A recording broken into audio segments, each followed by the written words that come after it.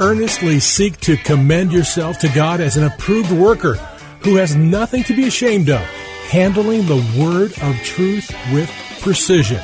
We're glad you're joining us for today's program, A Word from the Word, with your host, Pastor Tom, who will unpack for us the richness and beauty of the Bible's original languages as they bear on key words and concepts from both Testaments. Our hope is that your walk with God will be strengthened and deepened, and both your understanding and application of God's Word will be enriched, and you'll be drawn to love it more and more each day. And now, here's Pastor Tom. Hello, friends, and thank you for joining me today on A Word from the Word. Today is part 5 in our series, Scrutinizing Scripture. Can we believe our Bible?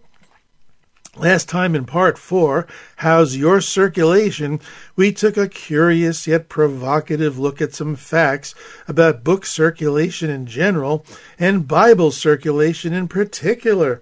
I shared that books that make the bestseller list can sell a few 100,000 copies. Then there are books that occasionally sell over 1 million copies. Then, on rare occasions, a book may surpass the 10 million mark in sales. While these statistics are certainly worth celebrating, when we compare them to the Bible, it becomes jaw-dropping. The number of Bibles sold now reaches into the billions. The Bible has been read by more people and published in more languages than any other book. As of 2016, with only 200 Bible societies reporting in 200 countries, scripture portions have been produced in 1,515 languages, and 4.3 billion complete New Testaments have been distributed. The Bible text is better preserved than the writings of Caesar, Plato, or Aristotle. The evidence shows that the Bible we have today, particularly the New Testament, is 95.5% true to the original writings.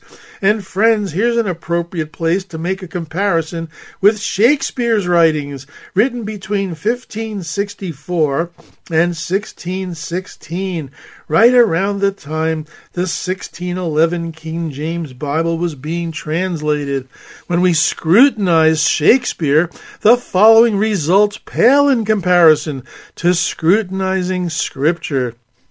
In an article in the North American Review, the writer makes some interesting comparisons between the writings of Shakespeare and the Scriptures.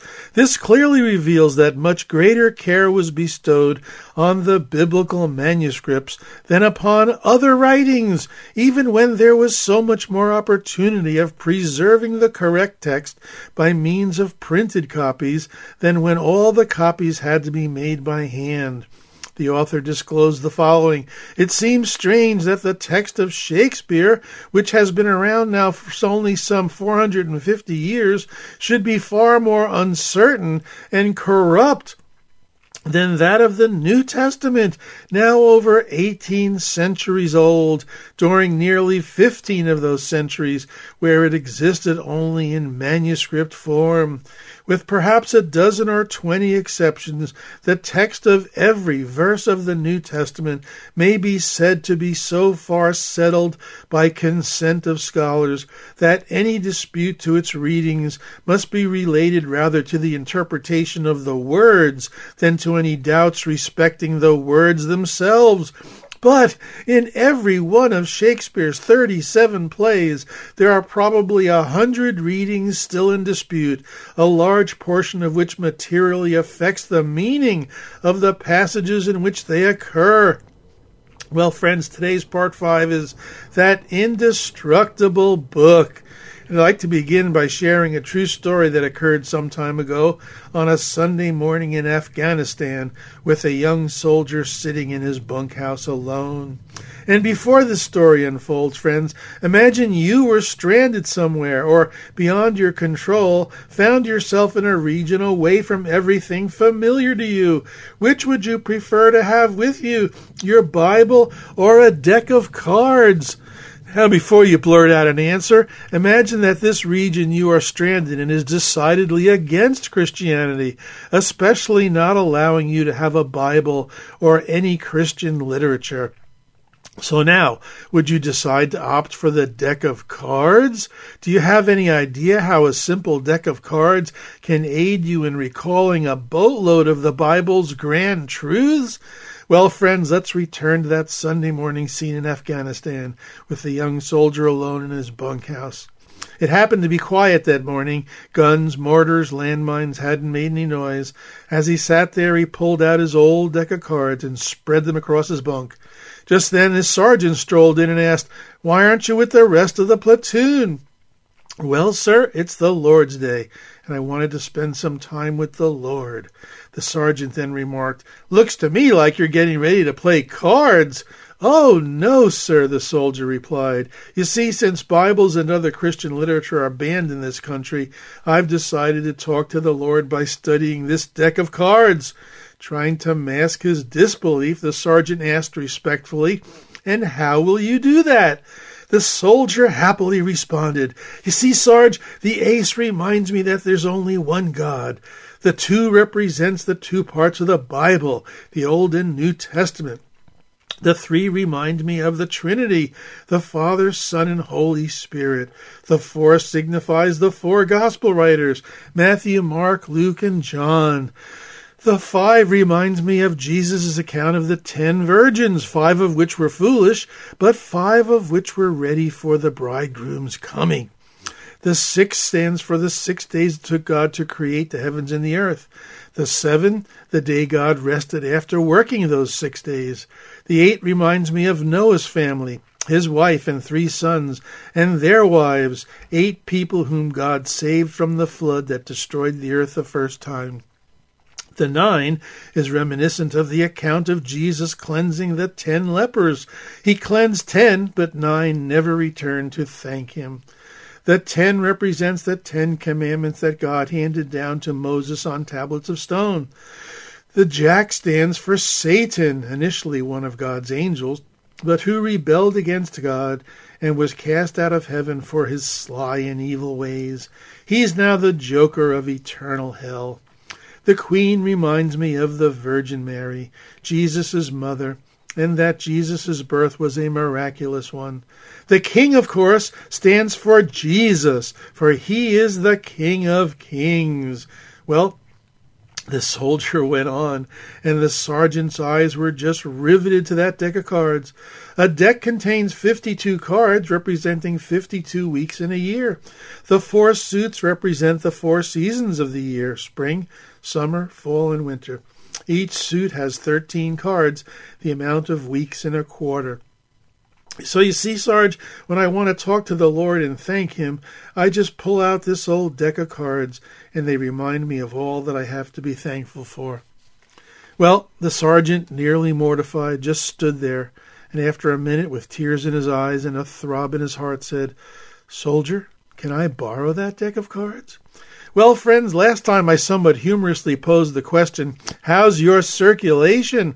Meaning, of course, a play on words, for our circulation of God's Word to the people around us. 2 Corinthians chapter 3 supplies the inspiration for a cliche we hear often enough. William J. Toms once said, "Be careful how you live. You may be the only Bible some person ever reads." But I'm here to tell you, friends, that this doesn't get us off the hook.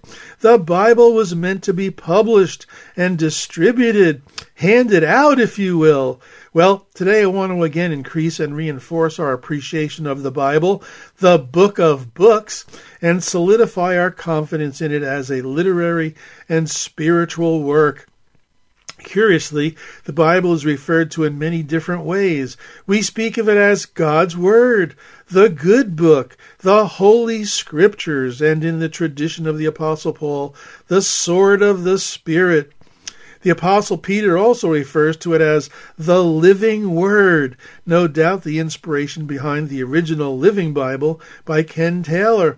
My own addition to this list is the Book of Books. Some people simply call it the book, for nothing else seems necessary. It stands alone, towering above all other writings, yet in the spite of those wonderful nicknames, it would seem that the most appropriate name should be God's Miracle Book. And I believe this is true for a number of reasons. The Bible is miraculous in its origin. In other words, it was divinely inspired, a term that unfortunately falls short of the original meaning, to be breathed out by God. The Bible is miraculous in its durability. In other words, it has outlasted the opposition of its critics and survived its enemies' attempts to exterminate it. More on this later. The Bible is miraculous in its results. For those who read it and believe it, it has transformed their lives. The Bible is miraculous in its harmony. In spite of being written over a span of 1,500 years by over 40 different authors in 3 languages and on 3 continents, the Bible agrees in all its parts. The Bible is miraculous in its message. The message from Genesis to Revelation is that a supernatural God intervenes in the affairs of mortals to accomplish his plan to redeem and save humanity. The Bible is miraculous in its preservation. The Bible's overwhelming manuscript evidence has preserved its accuracy and reliability down through the centuries. No piece of literature in history has the body of evidence to back it up like the Bible. Well, friends, 2 of these miraculous aspects I'm going to zero in on today are the Bible's preservation and durability. And that's why I'm calling today's installment That Indestructible Book. And today we're going to begin with a portion of John chapter 17. John chapter 17 has often been referred to as Jesus' high priestly prayer, and rightly so. Here Jesus is interceding in prayer for his disciples, for their effectiveness in spreading the gospel, and what that will require, and for all future disciples that will come after them. So this prayer is for us too. Naturally, there are several important elements to Jesus' prayer, and several themes are interwoven. But today, I want us to pay particular attention to what Jesus says about the Word of God. Just before Jesus begins his prayer, he says, "A time is coming and has come when you will be scattered, each to his own home. You will leave me all alone. Yet I am not alone, for my Father is with me. I have told you these things so that in me you may have peace. In this world you have trouble, but take heart, I have overcome the world." After Jesus said this, he looked toward heaven and prayed. And friends, I'd love for you to read the entire chapter 17. It's rich, but today I'm directing our attention to verses 12 through 17. Remember, Jesus is talking to his Father. "While I was with them, I protected them and kept them safe by that name you gave me. None has been lost except the one doomed to destruction, so that Scripture would be fulfilled." Now, remember, friends, whenever a New Testament speaker refers to the Scriptures, they're referring to the Hebrew Scriptures, our Old Testament. So, Jesus continues in verse 13, "I am coming to you now, but I say these things while I am still in the world, so that they may have the full measure of joy within them. I have given them your word, and the world has hated them, for they are not of the world any more than I am of the world. My prayer is not that you take them out of the world, but that you protect them from the evil one. They are not of the world, even as I am not of the world. Sanctify them by the truth. Your word is truth." So, friends, in these 6 verses, verses 12 through 17, Jesus says 3 things about the Word of God. First, Scripture would be fulfilled. Verse 12, this implies a divine plan. Second, I have given them your word. Verse 14, this implies a divine provision, which assumes divine preservation. Third, your word is truth. Verse 17. This implies a divine power. Now notice, friends, how verse 17 begins. Sanctify them by the truth. Your word is truth. The word sanctify is a somewhat quirky word for our generation, but it is a powerful word nonetheless and worth cracking open. Behind this incredible New Testament word is the idea of being set apart for holy or sacred use, even to be consecrated for God's usage in the following of and carrying out of His will in our lives. It also carries with it the idea that we are to separate ourselves from profane things and live dedicated to God's will and plan. Along with this, we are to be cleansing and purifying our lives through the power afforded us by the Holy Spirit. Friends, isn't it interesting that the member of the Trinity who inhabits us is referred to as the Holy Spirit? And his role in our lives is to conform us to the image of Jesus Christ and to lead us into holiness of life and living? Isn't this what sets us apart from the world? Isn't this what distinguishes us from how the world lives?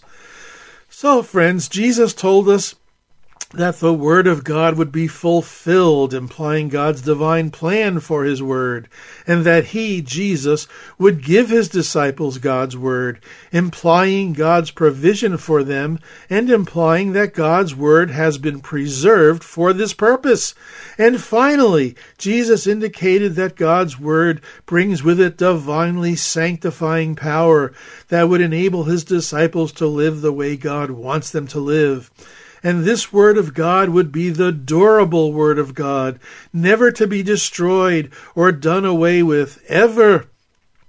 Friends, just listen to a representative sampling of some Old and New Testament scriptures that validate these remarkable truths. Psalm 119:89, Forever, O Lord, your word is settled in heaven. Settled here means stands firm. Matthew 24:35, Jesus says, Heaven and earth will pass away, but my words shall not pass away. He also said in John 10:35, the scriptures cannot be broken. Broken here signifies being destroyed, dissolved, demolished, from a word that means to unloose something fastened. In other words, the scriptures are fastened securely, and they cannot be unloosened. 2 Timothy 3:14 through 17 bears repeating. All scripture is breathed out by God and is profitable for teaching, rebuking, correcting, and training in righteousness, so that the person of God may be thoroughly equipped for every good work.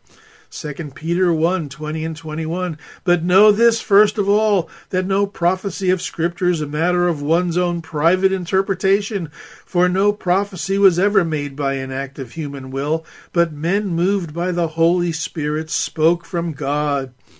1 Thessalonians 2:13, we constantly thank God that when you received from us the words of God's message, you accepted it not as the word of men, but for what it really is, the word of God, which also performs its work in you who believe. Friends, these powerful declarations place the burden on God to preserve and guarantee accurate transmission of His Word down through the ages. You see, friends, this is precisely where the atheist, the agnostic, the skeptic, and critic throw out their smoke screens. They come in the guise of a presumably innocent question that goes something like this. Oh, the Bible has been copied and translated so many times over and changed. So how can we be sure we have what was originally said or written? And friends, this is precisely where you, the apologist, can step in and clear away the obstacles to faith and demonstrate that faith in the Bible and in the Christ of the Bible is a reasonable and intelligent faith based on overwhelming evidence available to us from numerous academic, historical, literary, archaeological, and scientific disciplines. Friends, just listen to some additional interesting facts about the Bible's preservation. First, the Bible was originally written on perishable materials: stone, clay, leather, papyrus, skins, and vellum. Second, the Bible was copied for hundreds of years before the invention of the printing press, yet its correctness or accuracy has not diminished, as shown by the discovery of the Dead Sea Scrolls in 1947.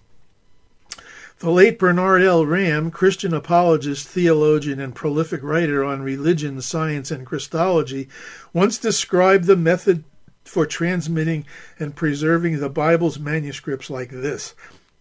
In his book, Protestant Christian Evidences, Jews preserve their scriptures as no other manuscripts have ever been preserved.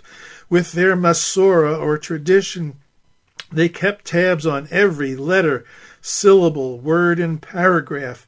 They had special classes of men within their culture whose sole duty was to preserve and transmit these documents with practically perfect fidelity. Scribes, lawyers, and Masoretes, whoever counted the syllables and words of Plato or Aristotle, Cicero or Seneca? Friends, God has not only preserved his word through time, but through the attacks by its enemies who have tried to ban it, burn it, and outlaw it. In the 1800s, author and preacher H.L. Hastings once said, "Infidels for 1800 years have been refuting and overthrowing this book, and yet it stands today as solid as a rock. Its circulation increases, and it is more loved and cherished and read today than ever before." When a French monarch proposed the persecution of the Christians in his domain, an old statesman and warrior said to him, "Sire, the Church of God is an anvil that has worn out many hammers." So the hammers of infidels have been pecking away at this book for ages, but the hammers are worn out and the anvil still endures. If this book had not been the book of God, people would have destroyed it long ago. Emperors and popes, kings and priests, princes and rulers have all tried their hand at it. They die, and the book still lives. Friends, former President Ronald Reagan once said, "I never had any doubt about it," the Bible, being of divine origin. Point out to me any similar collection of writings that has lasted for as many thousands of years and is still a bestseller worldwide. It has to be of divine origin. Friends, this is also worth repeating. Voltaire, the French philosopher, writer, and avowed atheist who died in 1778, boldly announced that 100 years after his death, Christianity would become extinct and pass from history. Yet, ironically, only 50 years after his death, the Geneva Bible Society set up shop in Voltaire's own house and used Voltaire's own printing press to publish and distribute Bibles. 1,000 times over, the death knell of the Bible has been sounded, the funeral procession formed, the inscription cut on the tombstone, and committal read, but somehow the corpse never stays put. No other book has been chopped, knifed, sifted, scrutinized, and defamed. What book on philosophy or religion or psychology has been subject to such mass attack as the Bible, with such venom and skepticism, with such thoroughness upon every chapter, line, and tenet? The Bible is still loved by millions, read by millions, and studied by millions. Amen. Amen. Well, friends, I can see we're at the end of today's program. Today's broadcast will close with an email where you may write me. I'd love to hear your feedback on today's or any other program you've heard. Remember, friends, the podcasts of A Word from the Word are freely accessible at faithtalk1360.com. Just search under local program podcasts. You can also access the podcasts at Spotify and Apple. Please share these with family and friends and with people who need to learn these truths and facts about God's Word, that indestructible book. And if A Word from the Word has blessed you or illuminated something about God's Word to you, please also consider becoming a support team member. Just ask me for the details. It's listeners like you that help keep this program on the air. Well, thanks for listening today, friends. And remember, Jesus loves you. I'm Pastor Tom with a word from the Word. Friends, if you would like to let Pastor Tom know what this program has meant to you, email him at awordfromtheword@minister.com. That's awordfromtheword@minister.com.